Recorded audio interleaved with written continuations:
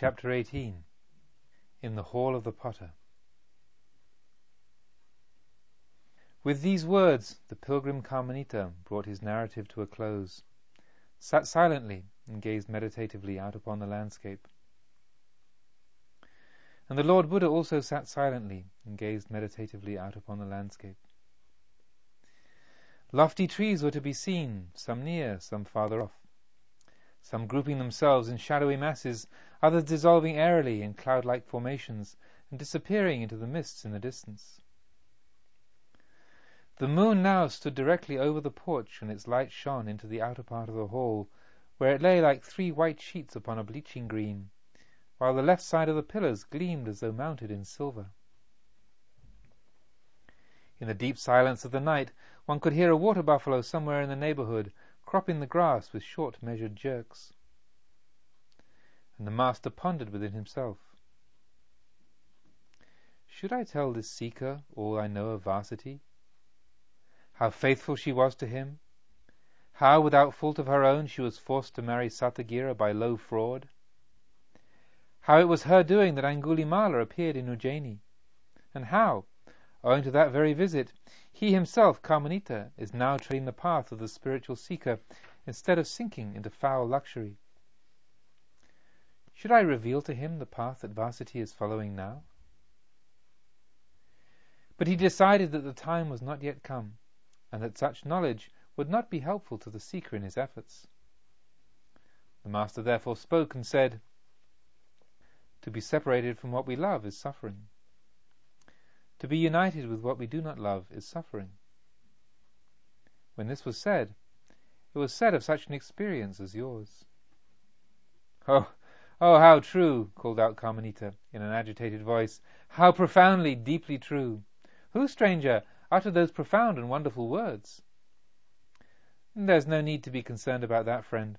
It is of no consequence who uttered them, as long as you feel and recognize their truth." "How could I not?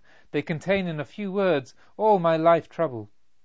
Had I not already chosen a master, I would seek none other than the admirable one with whom these words originated."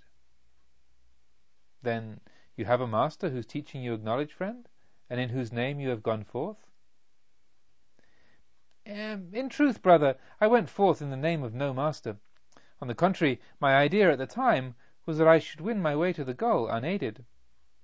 And when I rested by day in the neighborhood of a village, at the root of a tree, or in the recesses of a forest, I gave myself up with fervor to deepest thought, to such thoughts as these: what is the self? What is the universe? Is the self eternal and the universe temporal? Is the universe eternal and the self temporal? Or, why has the highest Brahma caused the world to come forth from himself? If the highest Brahma is pure and perfect happiness, how does it happen that the universe he has created is imperfect and is afflicted with suffering? And when I gave myself up to such thoughts, I reached no satisfactory solution. On the contrary, new doubts constantly arose, and I did not seem to have neared by so much as a single step the goal for the sake of which the noble-minded abandon home forever and voluntarily become homeless." "Yes, friend," the Buddha replied, "it is as if one were to pursue the horizon, thinking, 'Oh, if only I could reach the line that bounds my vision.' In the same way does the goal escape those who give themselves to such questions." Carmelita nodded thoughtfully, and then went on. "Then it happened one day, when the shadows of the trees had already begun to lengthen, that I came upon a hermitage in a forest glade, and there I saw young men in white robes, several of whom milked cows, while others split wood, yet others washed pails at the spring.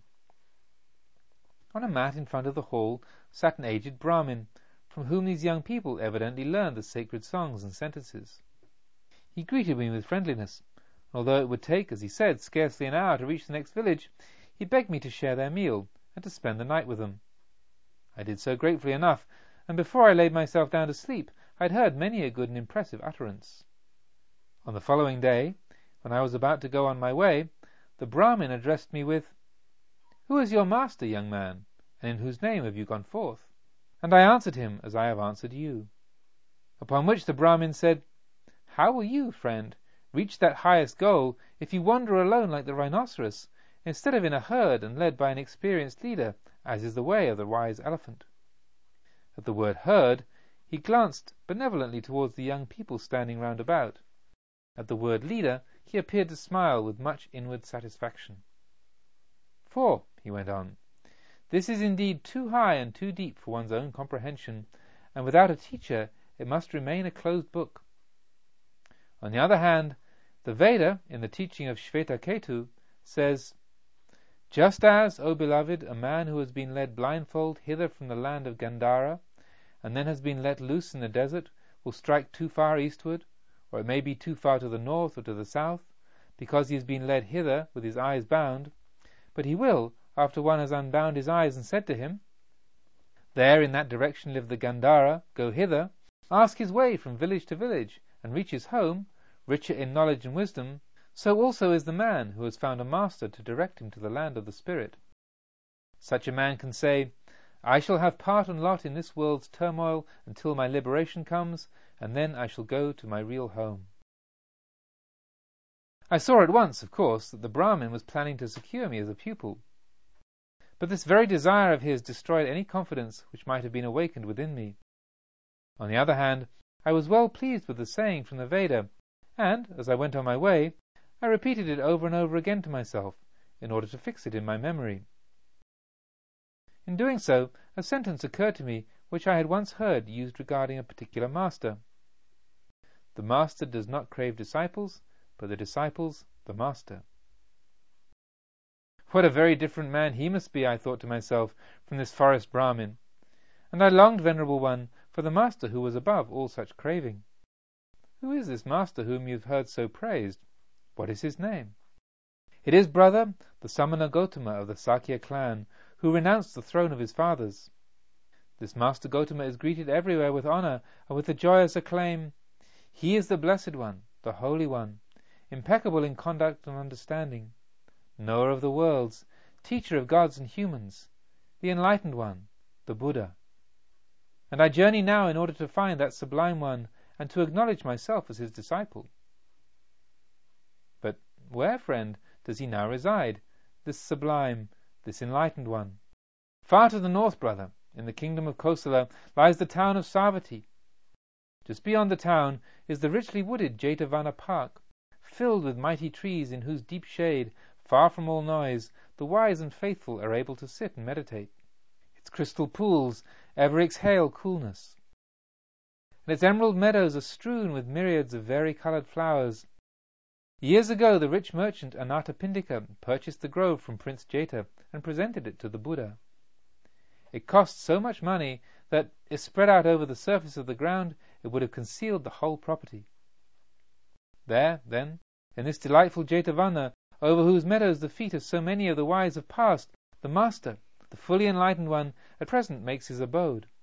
If I step out bravely, I hope in the course of about 4 weeks to have accomplished the distance from here to Savatthi, and to sit at the feet of the Master. But have you ever seen him, brother, this blessed one? And if you did see him, would you recognize him? No, brother, I have not yet seen him, the blessed one, and if I saw him, I would not recognize him. Then the Master reflected. For my sake, this young seeker is now on the way. He acknowledges himself as my disciple.